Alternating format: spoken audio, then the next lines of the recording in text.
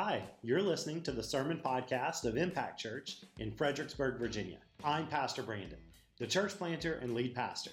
We are a new church in the DC area that is centered on the gospel and sent to our neighborhoods, Northern Virginia, and the nations.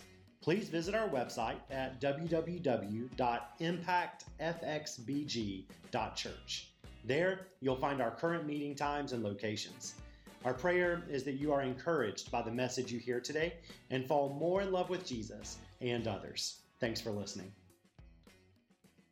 What you're doing is a great match, all right?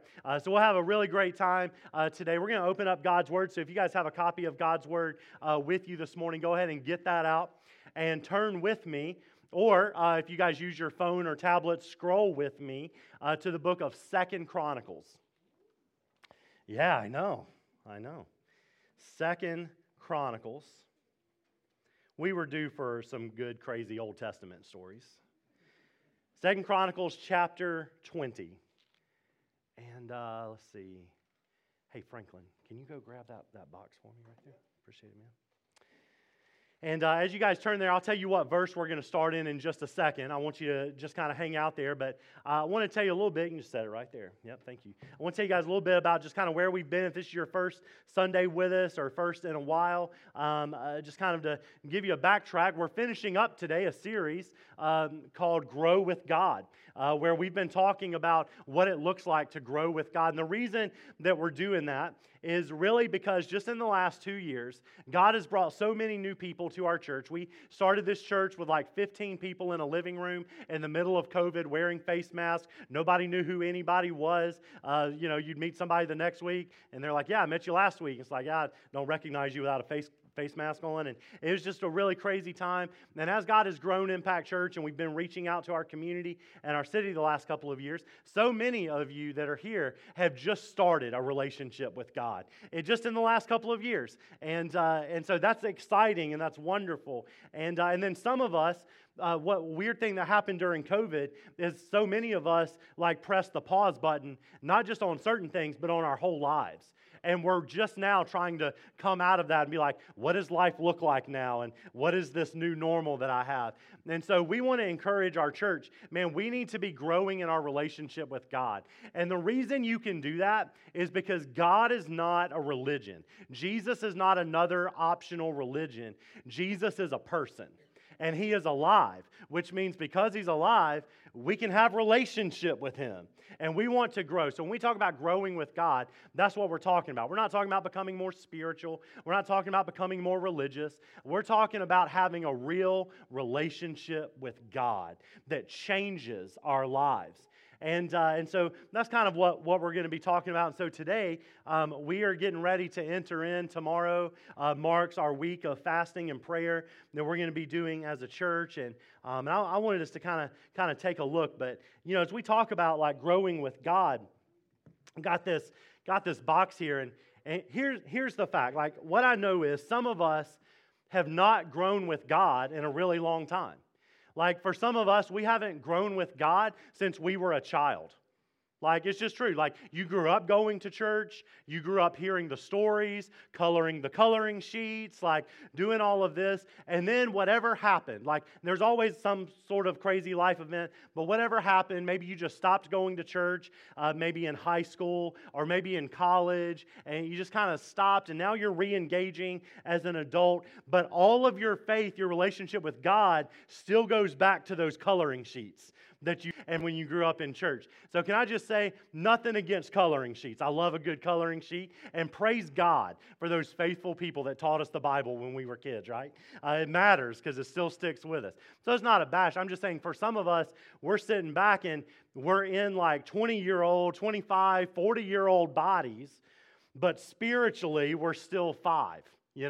And some of us, like it's been a while since we've grown with God, maybe since high school.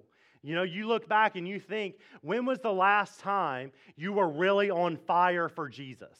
Like, when is the last time you can really say, man, God was working and I knew He was real. I knew He was alive. Like, it was undeniable. And I would have gone and just taken on hell with a water pistol. Like, I was on fire and pumped up and doing this. And you look back and go, man, for me, maybe that was high school. Maybe that was college.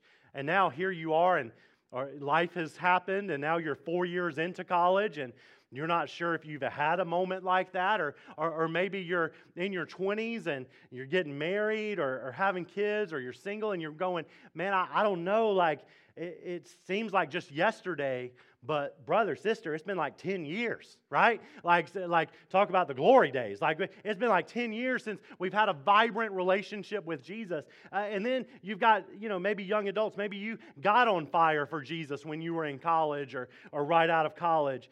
And now some of us, we're in our 40s, 50s, 60s, and while we've matured and grown in every other way, our relationship with God is still adolescent. It's like we're walking around and we haven't grown in a long time. And so, church, I want us to grow. I want us to be able to do that. And here's the number one obstacle that I think keeps us from growing with God. The box. I think the box is the number one obstacle that we have. Is there something on the bottom? No, okay. You guys, I was like, are they reading something? Is there a note here? The number one thing that I think keeps us from growing with God is the box. Here's what I mean by it. What I mean by it is what typically happens is we take that experience that we had with God, whether we were in high school, college, whatever it is, and what we've done is we've taken God, kind of like a genie in a bottle, and we've put him in this box. And we've said, all right, God, that's how you work. That's how you move. And so that's how it is. And we got comfortable with it. We got so comfortable with just the same old routine and mundaneness in our relationship with God that over time, here's the scary part. There were times God tried to get out of the box. And we ain't going to have that. There's times that God was like, hey, why don't you go on that mission trip? Why don't you go on that? Hey, why don't you go make disciples? What if I do want you to be a pastor? What if I am calling you to a life of singleness and to go on the mission field? Or what if I am calling your family to pack up and move and go start a church? And what happens is God starts to rattle the box a little bit of what we're safe with, what we're comfortable with. And you know what our first instinct is to do? Well, we're not going to have any of that. I like God, but I like Him right here. That's good for me. That's safe for me. That's where I want Him, right there. Because you know what? You can take Him with you everywhere. Everywhere you go. You can put Him in the front seat of your car. You can set Him at the dining room table. You can have dinner with Him. You can do anything you want because God fits the mold that we know. And it's safe. And it's comfy. And we can explain it. And that's how we like it. But that's not the God we've come to worship this morning. Amen? Anybody? All right? I know I just stepped on some toes, but stay with me. It's still good, all right? We're going to get there this morning. The fact is, we do this, and let me just be frank. God loves you.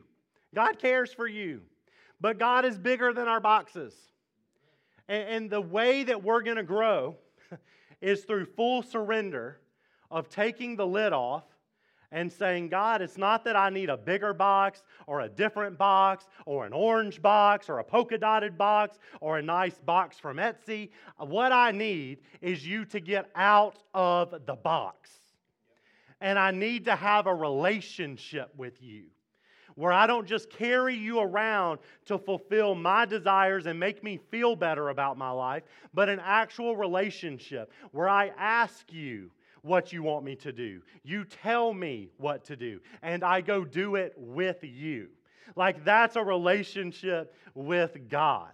And so for so many of us, what's keeping us from really growing with God is the box. So as we turn into 2 Chronicles chapter 20, did I tell you guys what verse yet? I don't know. I hear murmuring. Guys, you take cues from me, okay? Now I'm going to give away Daniel's car. All right. We'll have a raffle after church. Oh, sorry, Katie. Usually you're with the kids. Yeah. I'm just kidding. Whew, okay. Second Chronicles chapter 20, and let's start in. She yelled at me in the middle of my sermon. That's amazing. Second Chronicles chapter 20, starting in verse 1.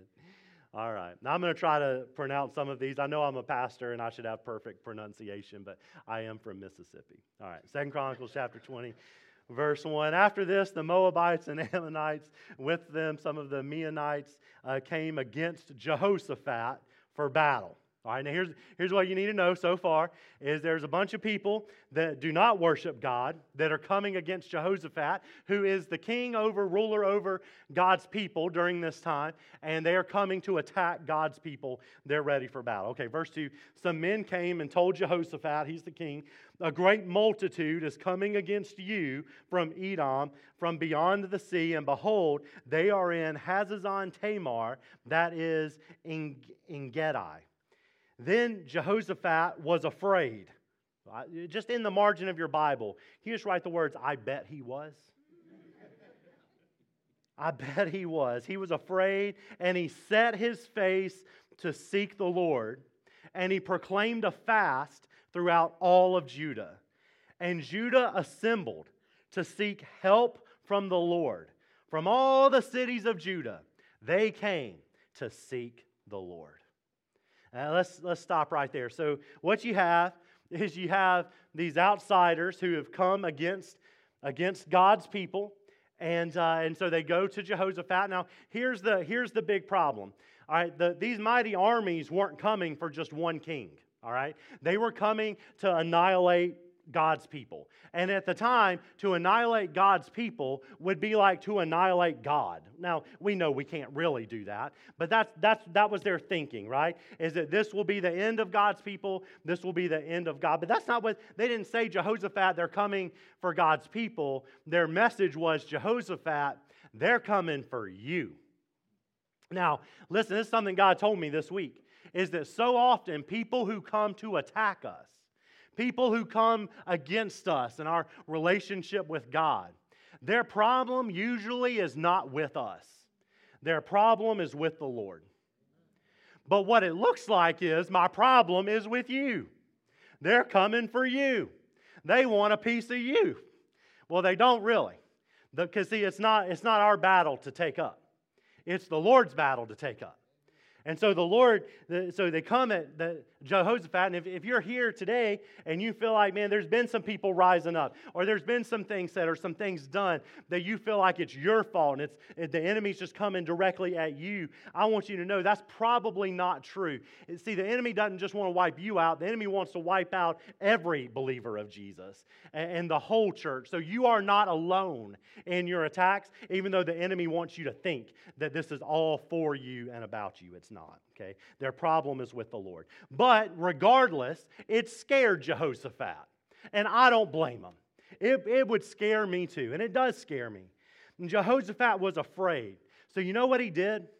Jehoshaphat was so afraid that he went and scrolled through Instagram for 3 hours. That's what he did. No, I'm just kidding. He played video games. What he did was he went and he turned on the switch and he played video games for about 3 hours. No, he didn't do any of that. You know what Jehoshaphat did? He didn't escape it. He didn't avoid it. He didn't run from it. Jehoshaphat took it head on. You know how he did? He didn't assemble his army. He didn't get in the war room and get the whiteboard out and start mapping out a plan. He didn't pull out the Google tasks and figure out everything that needed to get done. The first thing Jehoshaphat did was set his face to seek the Lord. And when he had decided that him seeking the Lord himself wasn't enough, then he got all God's people in on it and said, we all going to seek the Lord. And I'm not so confident that you people are all going to pray, so why don't we all just fast together? Now, when you're the king, you actually have authority over that because you control the food rations. So you can make sure there's some accountability in the fast. You know what I'm saying? Because you ain't getting no food. And so that's what happened. But then, so if you're taking notes, write this down. Fear compels us to seek the Lord through fasting. Fear compels us to seek the Lord through fasting. Because you look at what the response was from the people. The response was the city of Judah and all the local cities and towns around. They all gathered together, and their motive, their agenda, was to seek the Lord for help. Is that not the purpose of the local church? Is that not why we gather? Because we need God's help. And if we're not careful, we will make a gathering like this, whether it's a Sunday morning, a Saturday night, a community group, Wednesday night. If we're not careful, we can make a gathering all about gaining more knowledge. Or we can make a gathering all about seeking some sort of emotional fill from the music. If we're not careful, we can make the gathering together all about our preferences. But let me tell you why God's people gather. They gather to seek the Lord together because they need help. Okay? And I know that every single one of us in here, we need God's help with something. And if you don't currently, then I bet you have in the past. Or if you hold on to Jesus long enough, you might in the future need a little help from the Lord. And that's why we're here. That is why we gather. But I think this is really interesting that we use the word fear. That fear compels us to seek the Lord. And the response from Jehoshaphat was to fast. And that's what we're getting ready to do this week, is to fast. But here's what I know as I talk to people, and it's not right now in this moment, but it is for years of ministry of trying to teach other followers of Jesus to fast. Here, especially in the Western world, we have a great fear that revolves around fasting. And here's what's odd about it, is it's not really a resistance. Now, it may come across as a resistance. It may come across as, a pre-hangry. You know what I'm talking about? You guys know what hangriness is? I know because some of y'all were that on the way to church this morning because you didn't get enough food. Like you get a little hangry. That's where you're hungry. You're so hungry that you're angry at people. And here's the deal, man. Like some of us, we get pre-hangry. Just thinking about fasting puts us in a bad mood, But here's what I know. The emotion that compels that really isn't anger or resistance. I've never met a follower of Jesus that tells me, Brandon, I don't think fasting is biblical. No one's ever told me that. Like I've never had a follower of Jesus sit with me and go, I don't think Jesus really wants me to fast. No one's ever said that. But there's a lot of other things, and it's all driven by fear. Fear. And that's what the enemy does. The enemy uses fear. Fear of what may happen to my body. But you don't understand, Brandon, so much of my routine revolves around food. What will I do in the break room when my coworkers are eating? Or what if my coworkers call me out? Or what if my spouse doesn't want to participate with me? Or what if people think less of me? Or I've never done this before, so what if I mess up and accidentally eat something, and God strikes me dead? It's not going to happen, by the way. I'm just using an extreme example. The problem is most followers of Jesus have never fasted. And that's why it's scary. Because, everybody say, uh-oh. The problem is we have put God in a box and fasting is not part of the box. And God can work in my life in a million different ways. It's just He doesn't work in my life through fasting. You know why He doesn't work in your life through fasting? Because you don't do it. And so if you don't do it, He's not going to work. That's how it works. And so what happens is we have to let Him out of the box. And we have to say, God, the way You've always worked is through a Hillsong album on Spotify, a nice vanilla-scented candle, and the book of Psalms.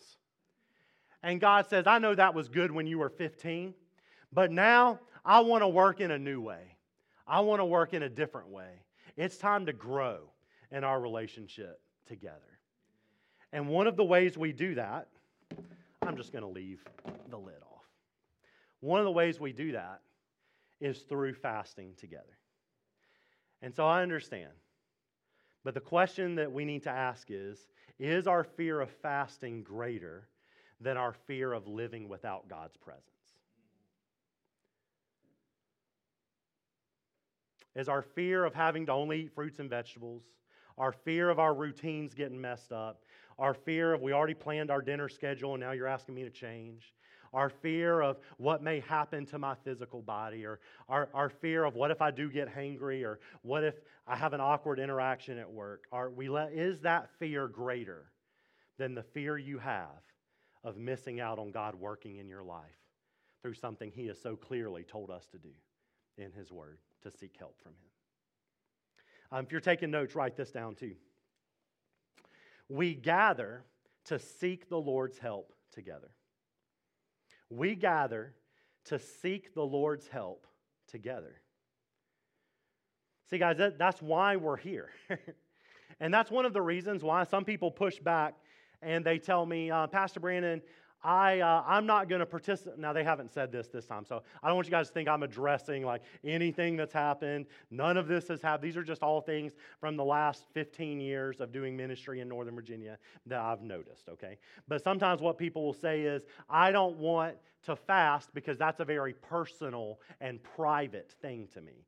And what I tell them and remind them is that in Scripture, it was a very personal thing, but it was not always a private thing. Because while fasting is very personal, it is not always private. Now, sometimes it is. But then you have all of these instances in Scripture, and you go, well, Brandon, that was Old Testament. That was Old Testament. Yeah, but in the New Testament, like every chapter almost of the book of Acts, you know what the church does? They fast and pray. So much so that it's almost like every time they were together, the word fasting is mentioned. Like every time they gathered together, they were praying and fasting together because they needed God to intervene and show up. So this is the mark. If we're planting a church that's going to look like the Bible, then fasting has to be a part of what we do as a church.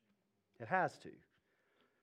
And so when we gather together, we do so to seek the Lord's help. And this is the power. Like we can experience unity at Impact Church, in this church, because we all only have one agenda when we get together. We're seeking God's face. That's it. Like when you get together, what would bring this awkward group of people together at 10 a.m. on a Sunday morning? Not me. You guys aren't here for me. Not our worship team, as amazing as they are. You know what would bring all these people together? A hunger for God. We are starving for the more of the presence of God in our lives. And so when we get together, we can talk to people who we may not share the same language or heart language, or we may not share the same culture. We may come from different economic backgrounds. There might be 30 years of age difference between us. But we can get together because we all got the same agenda. We are starving for God to move. Lord, feed us with your presence and give us some help. And so here's what I want to encourage you to do. The other thing about fasting is that so many people, when they fast, they only think of it from maybe the physical aspect. Okay, maybe I'll lose a little bit of weight, or I don't want to do it because I don't need to lose any weight, or you know, I could lose some weight, but I don't have to lose some weight, and so it's just easier not to participate in the fast. Or, you know, the Daniel fast is too complicated, and so I want to do, but I can't do this other fast. And we do all of these things. Let me tell you your first goal for the week. Your first goal, before you meal plan, before you worry about anything, here's your first goal. Set some spiritual goals for yourself. Set some spiritual goals. What do you want to accomplish this week in your relationship with God? When the people of Judah gathered together with King Jehoshaphat, they had a pretty clear goal they were working towards. Survival. Lord, kill everybody. Help us, you know? And be with, like, they had a pretty clear goal they were working towards. Well, guys, like, you're going to get a prayer guide and you're going to get some things, but guys, I want you to understand, like, you probably have some stuff you want to talk to God about. Man, I've got some things in my life. So I just put some spiritual goals, some maybe just some examples or some things that you could use, you know, like, man, do you have a sin in your life that you're like, man, I really need that to be done? Like I really need to stop struggling with that. I really wish that temptation would flee from me and would leave. Well, man, what a great week to pray and ask for God's help and strength, because He's promised not to give you more temptation than you can handle. And maybe it's restoration in relationships. Maybe some friendships are really hard. Or maybe you're going through a hard time in your marriage, or maybe a hard time with a boyfriend or girlfriend, or whatever it may be. Man, you can use this week to pray for that. Your marriage, your children, salvation for the lost. That could include your children. Like just taking some time and praying for people who don't know Jesus. If you have kids, praying for kids. If you don't have kids, and you want kids, praying for, like whatever it may be, like there's some things you can, awakening in your city. Like maybe you're just burdened every time you walk around Fredericksburg and you're like, man, it's a groovy town, but it's kind of messed up, It's a little dark, and like there's some people that need help. You walk around your campus and you go, man, this campus, this city needs a spiritual awakening in it. Maybe you need some financial provision.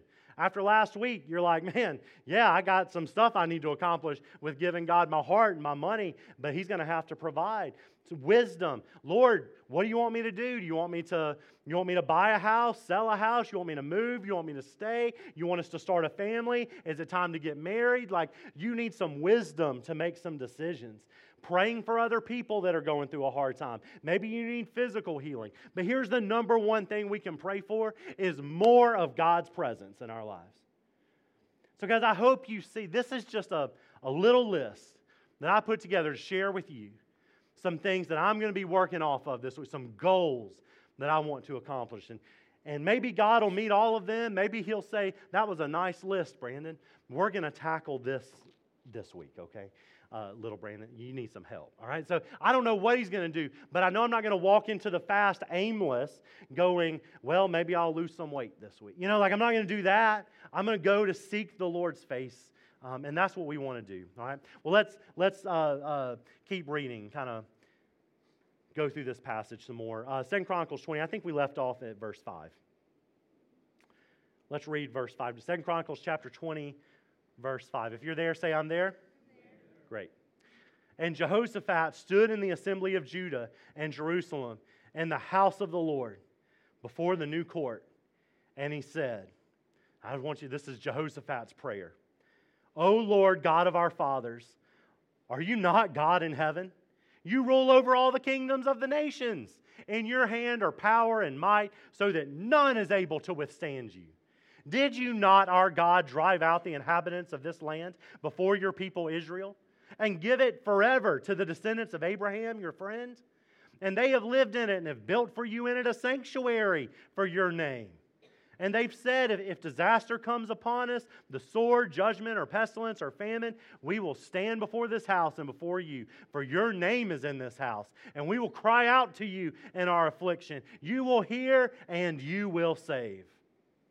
And now, behold, Lord God, the men of Ammon and Moab and Mount Seir, whom you would not let Israel invade when they came from the land of Egypt, and whom they avoided and did not destroy. Behold, they reward us now by coming to drive us out of your possession, which you gave to us to inherit. Look at verse 12. Oh, our God, will you not execute judgment on them? Now let's just hang on for a second, because that's one of my favorite prayers in the Bible. All right? All right. It's taking too long at the Starbucks line? Just kidding. Lord, will you not execute your judgment? No, I know, but listen, Nehemiah's prayer, it kind of ends with, so Lord, kill them. Judge them. They're unrighteous. They are unjust. There's injustice here. Execute them. Take care of them. But look how he finishes it. For, or because, we are powerless against this great horde that is coming against us. Somebody underline this in your Bible. We do not know what to do, but our eyes are on you.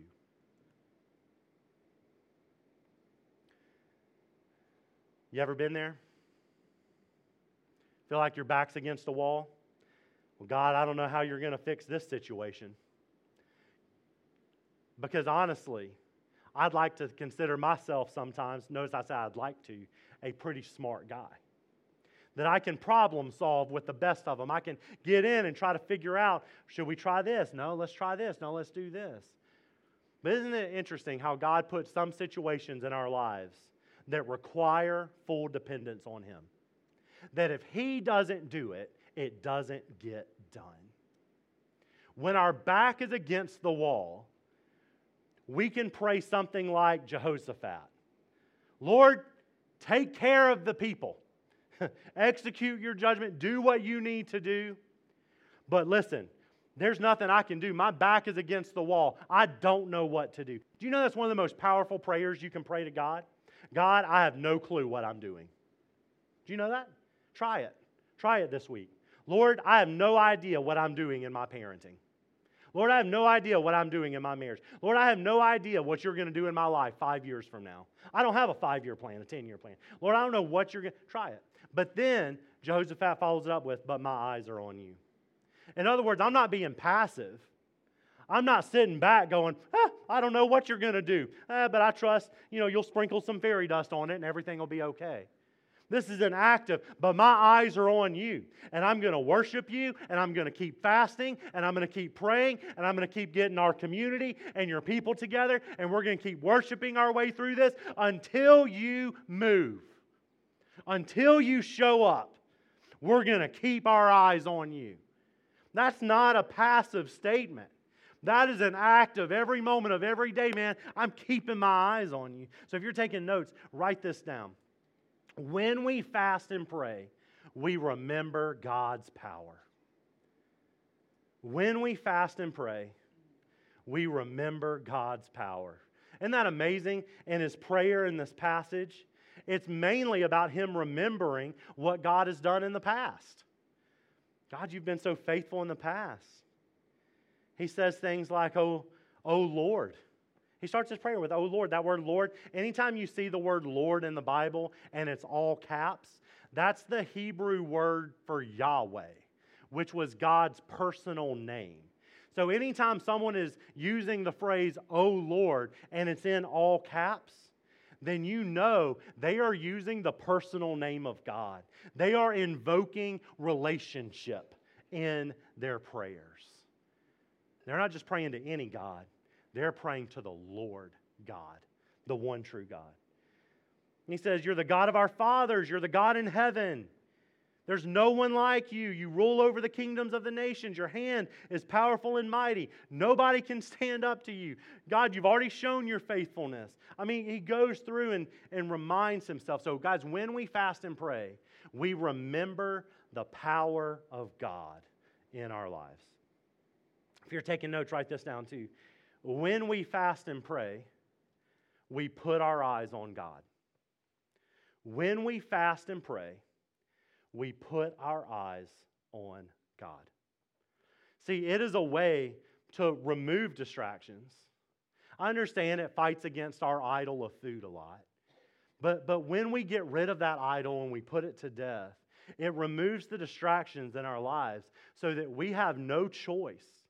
You know, sometimes, have you ever, and just this is just as a parent, but I don't know if you've ever tried to talk to a child, whether you're a parent or not, you try to talk to a child and there's like a million things going on around them. And it doesn't take much to like get a child to, I call it the squirrel, look, a squirrel, moment. It's like, yeah, exactly. Like, and some of us are going, a child, man, I'm like that all the time, and so I understand, but you try to talk to them, and there's all these things going on. And you know what you have to do when you're talking to them is you start to have to eliminate distractions. So you notice they're watching the TV, so you have to turn the TV off. And then you say, okay, look at me and talk to me. And then you notice they're watching somebody else play in the room. So you have to ask them, hey, can you give us a second and go play over there? Okay, now listen to me. And then you notice that they're fiddling with something else and not paying attention. You have to say, hey, can we put that down? It may take you 30 minutes to just get all the distractions out of the way so that you can tell them, do you need to go to the bathroom? And guys, sometimes that's how our relationship with God is. We have built for ourselves an empire of distractions where we are so safe and comfortable with Him. Honestly, food being one of the biggest distractions. And we've built this empire of distractions around us. And God is God's merciful and gracious way of saying, can I have that for a second? Can you put that down? Walk with me into this room over here, And because he may just want to tell you, eye to eye, I love you. I just needed you to hear that from me. And it would have all been worth it. But guys, he loves us enough to get rid of all the distractions around us so that we can focus on him. Guys, when we're going through a hard time, and we respond by fasting and praying for God's help, it is our active way of putting our eyes on God, not on whatever distraction is around us. One of the issues about fasting and praying, and one of the main things when we start to put God in a box, when you put God in a box and your relationship with God in a box, and I want to be clear, I'm not talking about your worship preferences. Sometimes people go, oh, you put God in a box, and what they mean is they can do a bunch, whatever they want to. I'm not talking about anything outside of this book, okay, of God's Word. What I'm saying is so many of us have put God in a box. We're not even doing what God has told us to do in His Word, much less the things we have freedom to exercise and do. So when we do this, here's the biggest danger of it. Over time, you become a lukewarm Christian. See, the Bible in Revelation chapter 3 talks about a lukewarm Christian. And Jesus says, I wish you were hot, on fire for me, or I wish you were just cold, where at least you would just admit, I'm not there. But instead, you live in this middle ground where you go back and forth, where you have just enough of God to make yourself feel better, but not enough of Him to really have a relationship with Him. And Jesus calls that being lukewarm. And that's what happens if we carry God around in our boxes long enough. I want you guys to watch this video. It's from a movie. I usually don't show these because I call them the cheesy Christian movies. You know what I'm talking about? Like most of them have Kirk Cameron in it or something, And no offense against Kirk Cameron, I talk about him like I know him, But no offense against, I don't. But no offense against Kirk. But but this movie was actually I really enjoyed this movie despite some of its cheesiness. I want to show you guys my favorite scene from this movie talking about what we're talking about. Can you play that video? You coming this morning? Coffee will be ready in a couple of minutes. Oh, sounds good. Mm-hmm. Now, I ran a sales report from the area. Wrote down a suggested asking price for the house. Mm-hmm. Well, what do you think? Mm-hmm. Now, what did you say your husband did for a living? Well, we actually haven't talked about that, but he's a sales rep for Brightwell Pharmaceuticals. Mm-hmm. And where did you say you attended church? Well, we occasionally attend Riverdale Community. Mm-hmm. So you would say you know the Lord?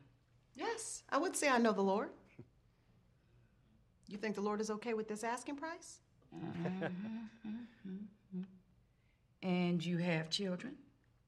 Miss Clara, my husband Tony and I have been married for 16 years. We have one daughter, her name is Danielle, and she's 10.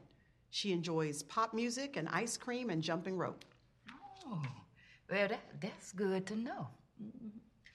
Now, you say you attend church occasionally. Is that because your pastor only preaches occasionally? Miss Clara, I really would like to help you sell your house. That's why I'm here. As far as my faith is concerned, I believe in God just like most people. He's very important to me. Mm-hmm. Well, let me get our coffee. So if I asked you what your prayer life was like, would you say that it was hot or cold? I don't know that I would say it's hot. I mean, we're like most people. We have full schedules. We work. But I would consider myself a spiritual person. I'm not hot, but I'm not cold either. Just, somewhere in the middle. Here you go. I've got cream or sugar if you need it. Oh, no, thank you. I like it black.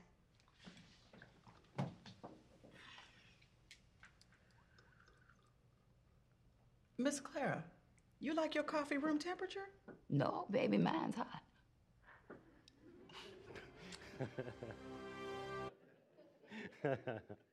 Nah, baby, mine's hot.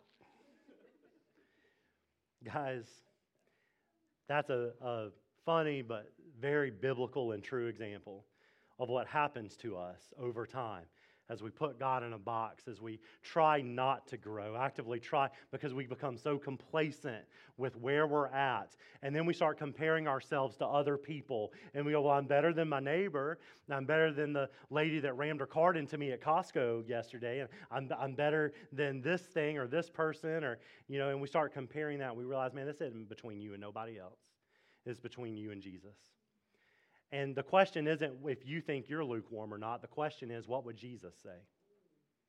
If Jesus was here and you asked him, Jesus, would you say that my prayer life is hot, cold, or lukewarm? What would Jesus' answer to that be? Because that's all that matters. That's all we care about. You don't need to care about my standards. You don't need to care about what I say. You need to care about what our Savior would say. And man, for me, I don't believe Jesus would look at me with judgmental eyes, maybe like Miss Claire a little bit, I don't believe like that, but I believe Jesus in fullness of love would look at me and say, well, Brandon, I think there are some times we've been a little lukewarm, but I'm here now, so let's get to work. Let's fix it. Let's finish this passage. And worship team, you guys can go ahead and come up, but don't put your Bibles away. Let's finish this passage. Let's look together at 2 Chronicles 20, verse 13. If you're there, say, I'm there. Great. It says this, meanwhile, all of Judah stood before the Lord with their little ones, their wives, and their children. Isn't that so cool that the whole family was a part of this? The kids were invited too. This wasn't just for the adults. You had teenagers fasting. You had children fasting.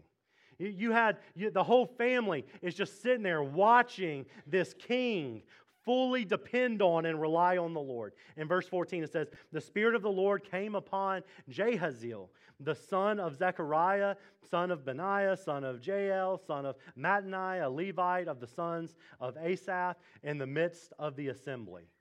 Here's what you need to know about that. This dude was just a dude in the assembly. All right? That's who he was.